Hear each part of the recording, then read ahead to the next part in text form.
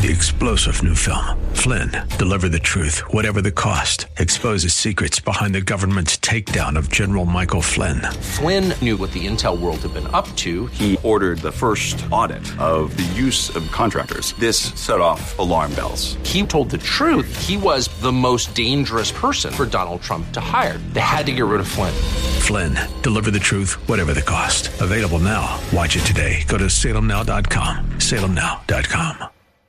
The views and opinions expressed in the program are not necessarily those of this radio station or its sponsors and should not be construed as legal, tax, or investment advice. You should always consult the appropriate advisor before making any financial decision. All rights reserved.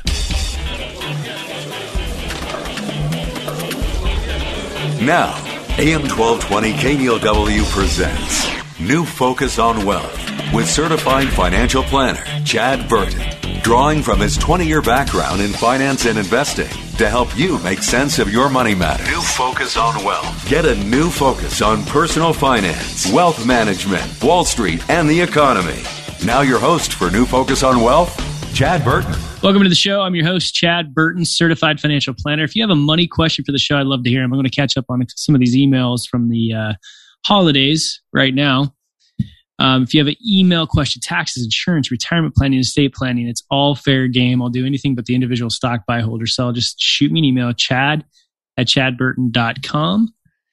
And this first one, the name is, by the way, let me know where you're from, where you're listening. Do you listen on radio, the podcast, and whether or not I can use your first name. I'm just going to call this first person Iggy because his name is one I've never seen before, so I don't know if I'm going to pronounce it right, and it might be just too obvious who it is if friends are listening. So, hi, Chad. I listen and enjoy your program on 12:20 a.m. I'm 65 years old, and I'm still working. I have real estate, several winter homes. I am planning on taking Social Security at 70. Do you have any feedback on taking Social Security at 70?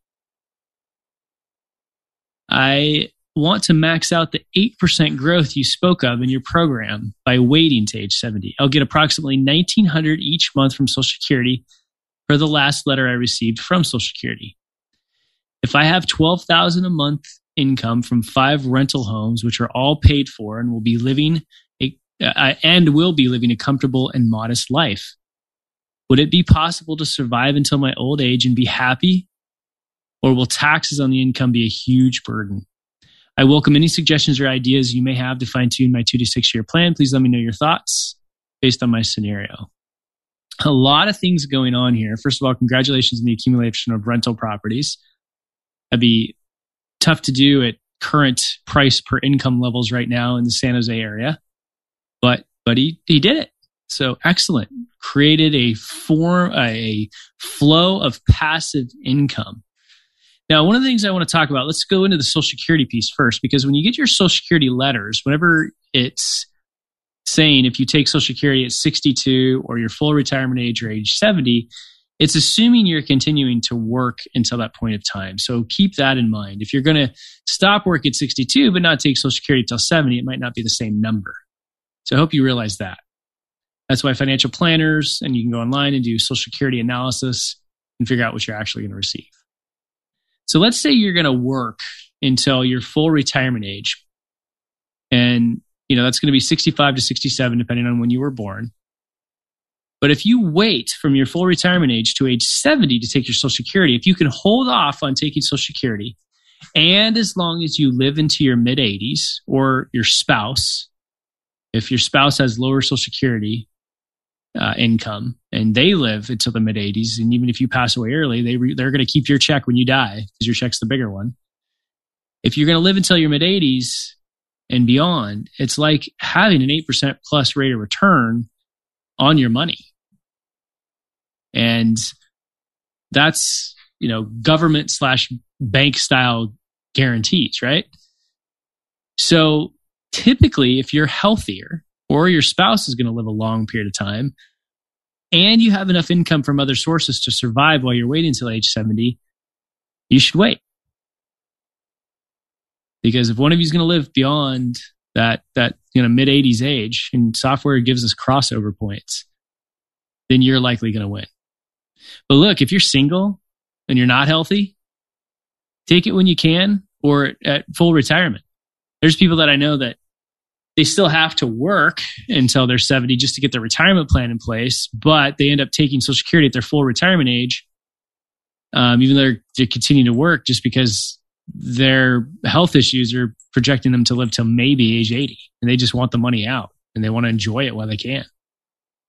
Now, there's always a little bit of a risk, right? The Social Security system is a risk a little bit. The way it's projected is that Social Security is going to be paying out more income to retirees and people on disability than the Social Security system is taking in from our paychecks. That paycheck, when you look at your FICA taxes, that's your share, then your employer matches that.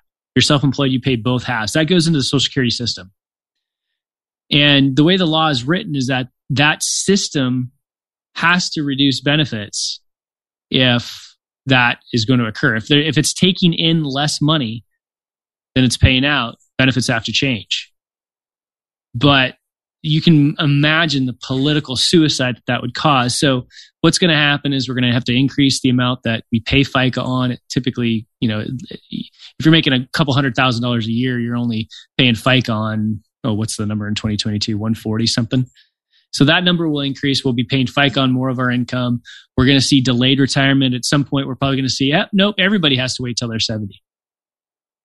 But so that is one risk, that you risk instead of taking it at your full retirement age, or even let's say you retire at 62 and you're going to wait till 70 to take Social Security. That's your risk. The system, is a little bit broken. It was developed when the population was way, way different. I also want to point out that 85% of your Social Security is taxable in this situation. And it pretty quickly, the way the stupid formula, I've talked about this before, that this Social Security taxation laws were written on whiskey night in Congress because the law is stupid. It's very complicated and ridiculous, but it's pretty quickly, if you're living in the Bay Area and you can survive, 85% of your Social Security is going to be taxable. Now, the next part of this is very interesting. He says, if I have $12,000 a month income from 5 rental homes, which are all paid for, I will be living a comfortable and modest life. Would it be possible to survive until my old age and be happy? Or will taxes on the income be a huge burden? Okay, I don't know. I mean, that sounds like pretty good income, right? But it depends on what you're spending. You can't, unless you have liquid assets to pay for maintenance on those rental homes and renovations, because we all know if you've ever had a rental property, on the last show I told you about the one I bought, and I thought, that water heater is probably going to last a couple of years. 2 days after I bought it, I walk in the garage and there's water all over the place, and I had to replace that water heater. And so you're going to have to set aside liquid assets for maintenance and renovations. Everybody's had an awful situation where a renter just screws up their entire property, steals the sinks, the faucets, the toilets. We all have those nightmares, right? That happens. So hopefully you have some liquid assets. It sounds like you're still working. So hopefully you have your 401k and you're funding a Roth IRA and things like that. You've got to have some liquid assets to pay for maintenance and renovations that come up on those rental homes. I would also make sure you have enough cash on the side. Let's assume there's no rental income for 6 months. I know a ton of people that own, for example, apartment buildings in 2021 and 2020, where people stopped paying rent because of COVID. Even if they were still working, people used the COVID situation to stop paying rent. And they couldn't get kicked out, and they knew it. So let's assume we get next year like this Omicron wave where I'm literally talking about the probably 15th person that's had COVID vaccinated with the booster in the last couple of days. Everybody is getting it. If you haven't gotten it, you're going to get it, right? And so let's assume next year we have an even worse wave and you have no rental income for 6 months. Can you survive? And then you've got inflation. That's the big boogeyman. So after the break, we're going to talk about inflation because it may be enough now, but the value of the dollar is cut in half about every 18 years because of inflation. So that means your Social Security is not going to go much up with inflation. It has in the past. We've gotten those boosts, but the system has an issue. And that inflation on Social Security can't really be dependable. So that means it's all about rent increases over time. So you're talking about somebody that has great passive income from rental properties and then Social Security. And I'm not sure what other liquid assets are out there. Hopefully there are liquid assets to deal with maintenance and renovations. Otherwise you get stuck in a situation where, oh my gosh, I got to put a roof on 2 of my properties this year. That's 70, 80 grand, and I got to take a loan to do it. And if this $12,000 a month passive income that the guy has from his 5 rental homes plus Social Security is enough to live, that's great. But spending increases. We've talked about the smiley face spending in retirement, right? Where you spend a lot more in the first 5 to 10 years of retirement, then it kind of settles down and you spend a little less than when you were working and initially retired, and then healthcare costs go up in the future. So that's a big one. You got to have a family plan here that says, okay, what's going to happen? Are you managing these properties yourself now? Eventually, you're not going to be able to, or you're not going to want to. So you're going to give up somewhere between 7 to 10% of the income to property manager. And then if you or a spouse goes into a nursing home, how is that going to be funded? Are you going to be selling rental properties one by one? Are you going to be, taking reverse mortgage on your home? How are you going to fund those extra costs if your passive income doesn't support that? So you have to have a plan for health and healthcare in the future. And you've got to also think about how do you deal with inflation. Now let's talk about rent inflation, because a couple Tuesdays ago, when was that date? But either way, a couple Tuesdays ago, the San Jose City Council voted unanimously to lift its freeze on rent increases at the end of the month. So last year, in response to the COVID-19 pandemic, the city began prohibiting rent increases at apartment units subject to the city's rent control law. Earlier this year, the city limited the rent freeze to tenants who both live in rent-controlled housing and have declared pandemic-related financial hardship. So that's the thing about people that own rentals in like San Francisco and the rent control situation. You have to be able to have the freedom if you want good real estate. If it's yielding enough now, that's fine, but you have to be able to increase your rents 2 to 5% on an annual basis so that you can keep up with inflation as the investor. After June 30th, rental housing providers are going to regain their right to increase rents, but the San Jose's rent control law limits owners one rent increase each year that does not exceed 5%. And I know too many people, I was just talking to somebody that owns a property in Corte Madera, and when we did the math on the rental property, there's a small loan on it and everything else, and even if it was assumed to be paid off, the yield was like 3%. And yeah, they've gotten the growth in the value over the last few years because of the hot real estate market, but that's not going to continue the same way. I mean, if I look at a rental property and let's assume I have enough money to buy the thing with all cash, and once I pay my property taxes, my set aside for maintenance and all the costs involved, property manager, because I'm not going to be the one getting the call to fix the toilet at 12 o'clock at night. I want somewhere between 5 and 6%. Otherwise, I'd much rather own stocks. Because when you get through large increases in real estate values, eventually you get to a point where you get a 5 to 10 year period where the values are going to kind of be with inflation. So you've got to continually look at the real estate to see, is this a good deal? Or is it time to 1031 exchange and sell this property and go somewhere else for better income? So there's a lot of options out there. You can talk to my son who bought a property in Hobart, Oklahoma, where a casino is being built and like 200 jobs are coming in. And I can't believe the value, the money that the small amount of money that he paid for this house that he's completely renovating. So a lot of other options in other parts of the country, but it's hard to do, especially as you age, to go do something like that. So look, especially when you have a large amount of your net worth in real estate, you have to do very careful cash flow projections and use really good financial planning software like we use that takes each rental property and creates a schedule, just like the Schedule E on your tax return, so that you can see, here's my income, here's my expenses, here's my net, here's my taxes. Because real estate is very, very good tax-wise.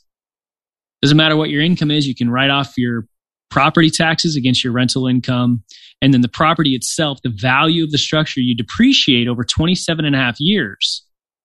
So you take the value of the structure, you divide it by 27.5%. That's the amount that you can deduct from your positive rental income, so you don't pay taxes on it, on that portion of it, if that makes sense. But eventually you lose that depreciation and your taxes can go up, right? So you got to keep that in mind. I don't see a big tax increase on this person who was asking about, will taxes eat away at my income?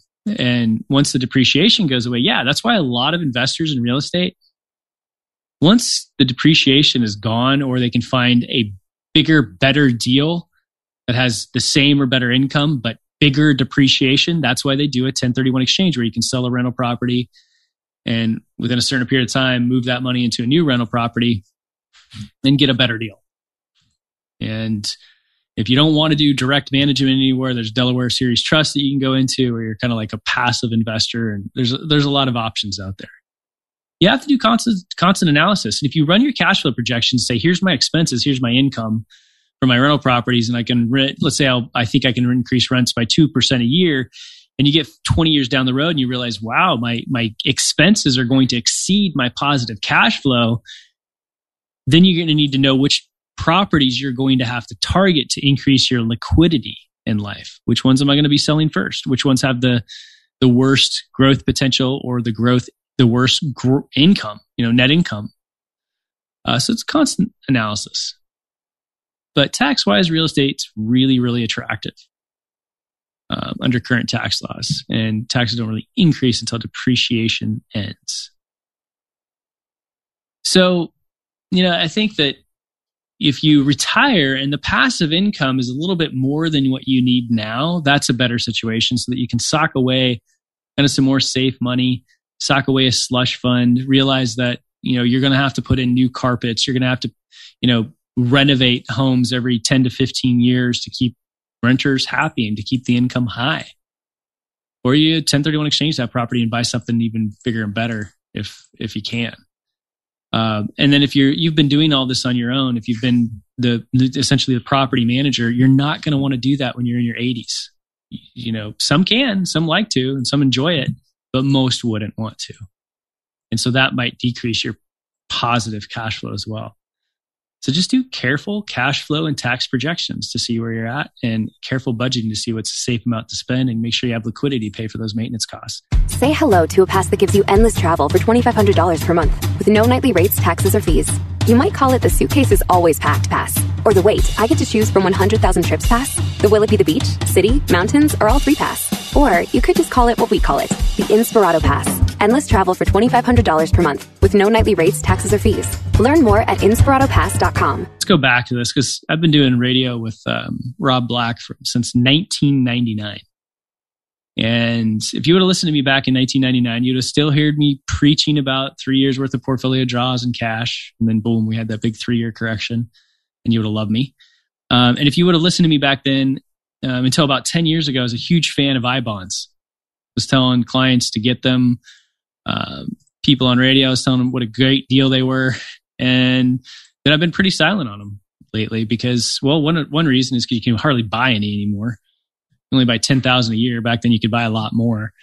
And the fixed rate's really low, but they're in the news again. So I'm going to explain them because I got a couple of questions on I-bonds so far. And I think it was a Wall Street Journal article. And it said, the safe high return trade hiding in plain sight. And Wall Street Journal said, one retirement consultant calls I-bonds the best kept secret in America. Right now, they're yielding over 3.5%, nearly risk-free. And this is the quote from the Wall Street Journal. They said, here's how you can make more than 170 times raising your return 177-fold in a single trade. Move your cash from a bank account where it's probably earning about 0.02% into an inflation-protected U.S. savings bond, which will yield 3.54% annualized. Unlike daredevil stock or crypto trading, buying an I-bond is almost risk-free and delivers significant tax advantages. Lot of crap in that headline, first of all. So you really got to look at this. Now, I still like I-bonds, and right now they're actually pretty interesting. So I'm going to explain what they are because you're going to start hearing more about them because we're hearing so much about inflation. And is this inflation transitory or is it here to stay? It's not just transitory, in my opinion. I think we're in a wave of wage increases, which will hit the bottom line of corporations, which means prices are going to go up, right? Every business that I know is having issues hiring people, and then people are jumping jobs to make $10,000, $20,000 more a year, which, okay, that's fine. That's great.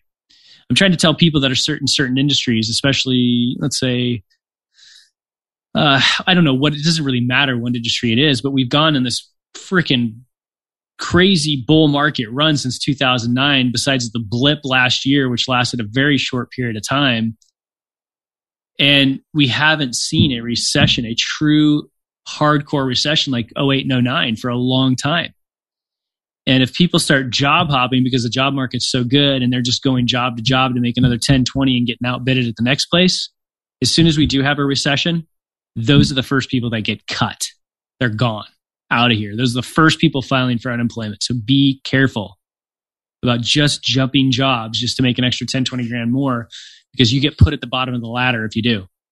So keep that in mind. But what are I-bonds? Let me get back to the point here. I-bonds are government-issued bonds. Now, I'm not talking about TIPS. Like you can buy TIPS ETFs and things like, and TIPS mutual funds. I'm talking about I-bonds. You want to learn about them, you go to treasurydirect.gov. They're government-issued bonds. Now, most of you had grandparents or parents that bought EE bonds or E-bonds. And these are different. They're government-issued bonds, but they have two rates. They have a fixed rate that's locked in for the life of the bond when you buy it. That's 30 years. The fixed rate does not change. And then there's an inflation rate that changes every 6 months based on what the government says our inflation is, right? Now, currently, the fixed rate is 0% if you buy it, and it's been that way for a while. But the inflation rate, when you get it, changes every November and May. And in November of this last year, the inflation rate was huge because of the supply chain issues and demand not slowing. So the recent inflation rate was 3.57%. So I-bonds that were bought from November 1st through right now have a 3.56% semi-annual rate. So the article is actually wrong. When you look at the Treasury Direct site, if you would have bought a bond in November 1st, an I-bond, your rate would have technically calculated out to 7.12% from the government. But let's talk about these rates again. I'm going to talk about the rates again in a moment. I-bonds earn interest for 30 years unless you cash them in first. So after 30 years, just like I tell people that have E-bonds and EE bonds, they don't pay interest after a certain period of time, so you got to start cashing them in. Now, you can cash an I-bond in after the first year, but if you cash them in before 5 years, you lose the previous 3 months worth of interest. So there's a penalty if you cash them in before 5 years. So you keep that in mind. That can affect your overall yield. And so, for example, if you buy an I-bond and then after 18 months you cash it in, you're going to get the first 15 months of interest and your money back. And that's it. When you do cash it in, you pay taxes at the federal level, but there's no state taxes. So if you live in Oregon or California, there's no state income taxes on it. And if you use the money for college and things like that, you can actually get some tax breaks in addition to that. Now, I want to point out the inflation rate will likely drop hard once we get through the supply chain issue. We've been running at a nice, 2.5% inflation rate for the last decade or so because of, basically the global expansion of the economy making goods cheaper. And we are going to see higher inflation, but we're not going to see 7% a year. I doubt we even see over 3.5% steady for the next decade. Maybe we get 2.5%, closer to 3% for a few years, and then it kind of calms down a little bit. The government can't handle a ton of inflation because that means higher interest rates, and there's just too much government debt that they don't want to pay interest on.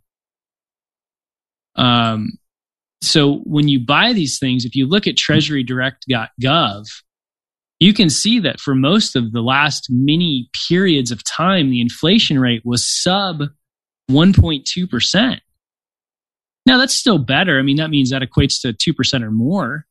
So if you have cash that you're not going to need for 5 years, and you got $10,000 that you want it to be completely safe, then fine, go buy an I-bond.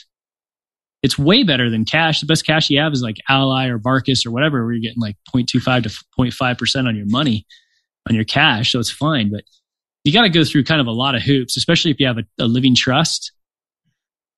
Because you buy them at treasurydirect.gov. I hate paper bonds in any way, shape, or form. They're a nightmare when you die, and I have to deal with it, cashing those in for your heirs. So you get the electronic version. But I mean, again, you can't buy that much of it. So this article is hyping people up quite a bit, and you can click on it on the rates for I-bonds and clearly see that there's been periods of time where the inflation was much, much lower. So again, if you want to read more about it, the Wall Street Journal article was by Jason Zweig. It was actually the one I'm looking at is May 28th, 2011. So I think there was a more recent one than that.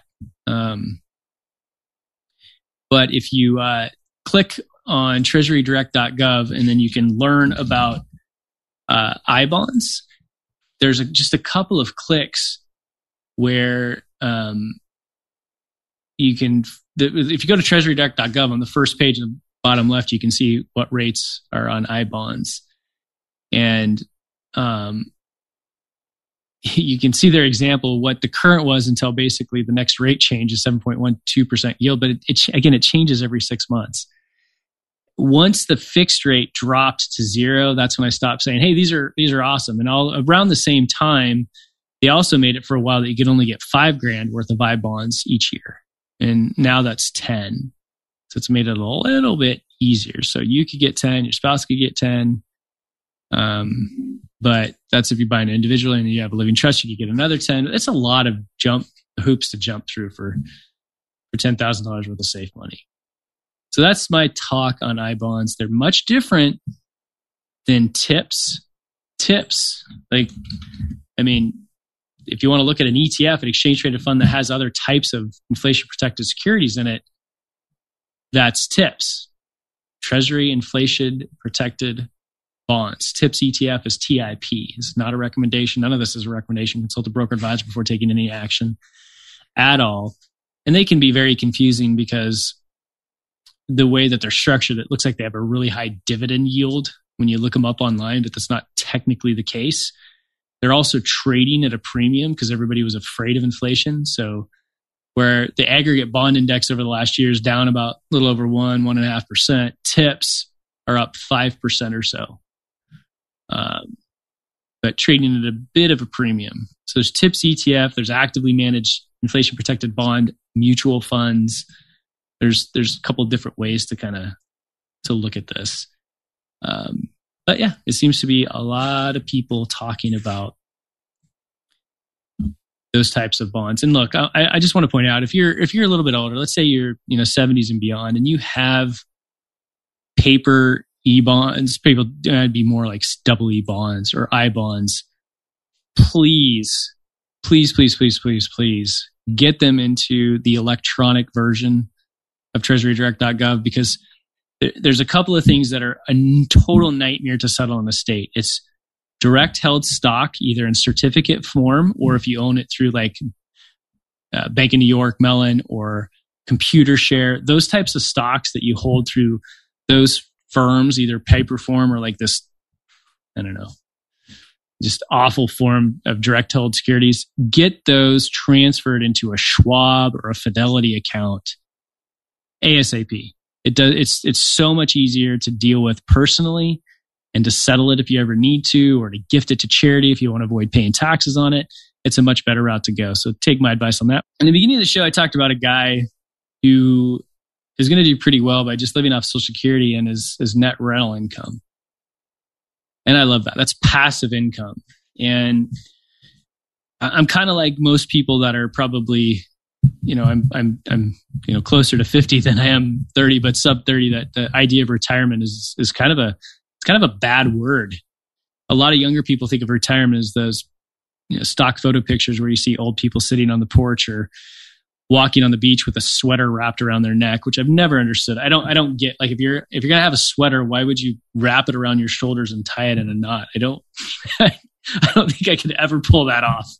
And I don't get it. Just leave the sweater in the car. But that's the stock photos. And we've even been guilty of using those. And it just seems like boredom because younger people are used to multitasking, building and different sources of income and, side gigs and things like that. It's a gig economy. And I like more diversification than that. I would prefer the majority of my passive income coming from stocks that increase their dividends. Talk more about that in a minute. And they increase dividends typically more than inflation. I like my rental income as long as the rental property is good in a good area, continuing to grow in value, and I have the ability to increase my rents, as I mentioned. But also profits from businesses that I either own all or a part of, even if I'm not directly involved anymore.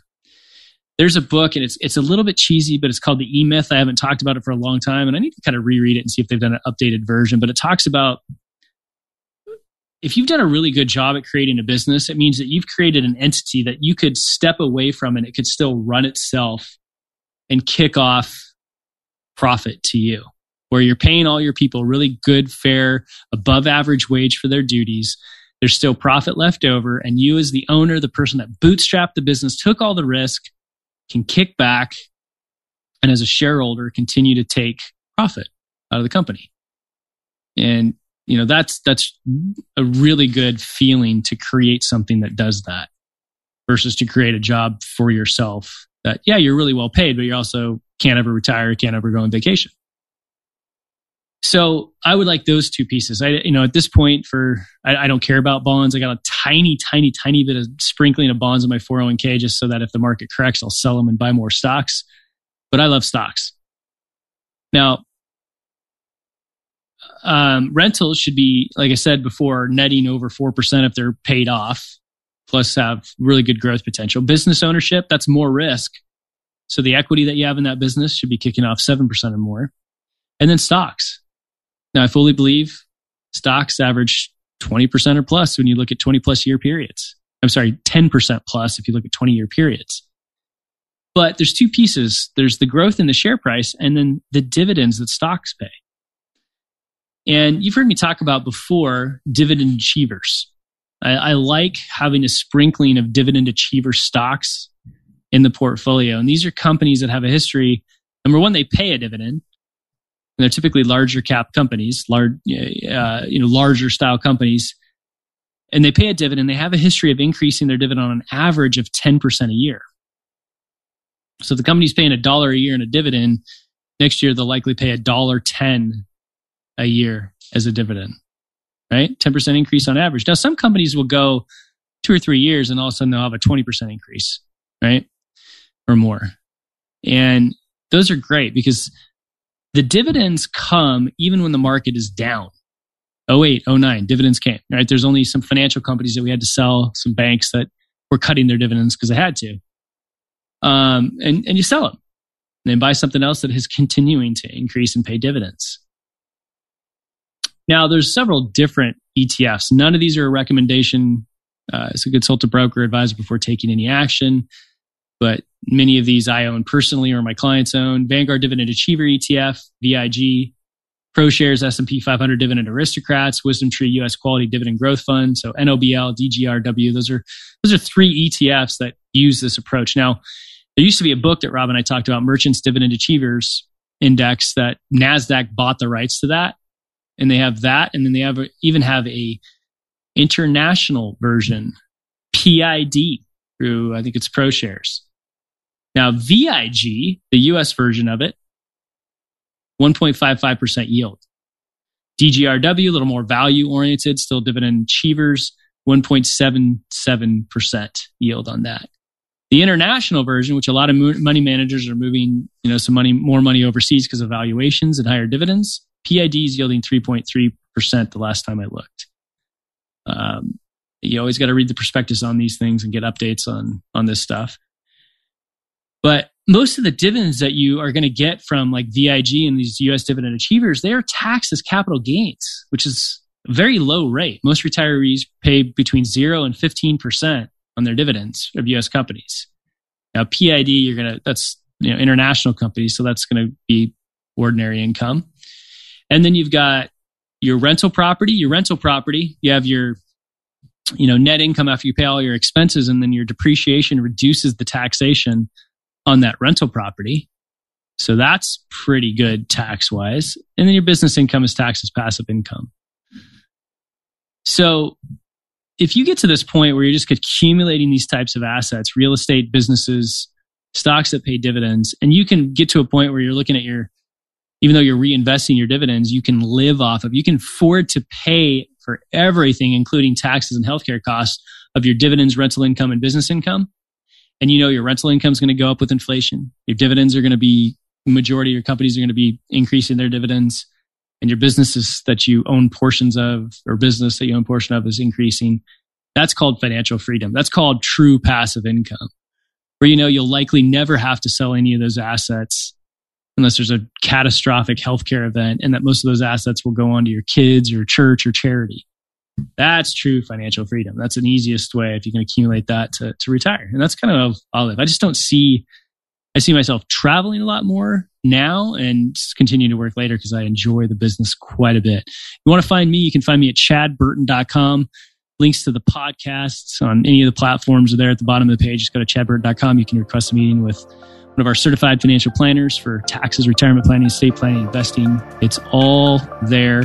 Thanks for listening. Please tell a friend about the show and download the podcast. Have a great day.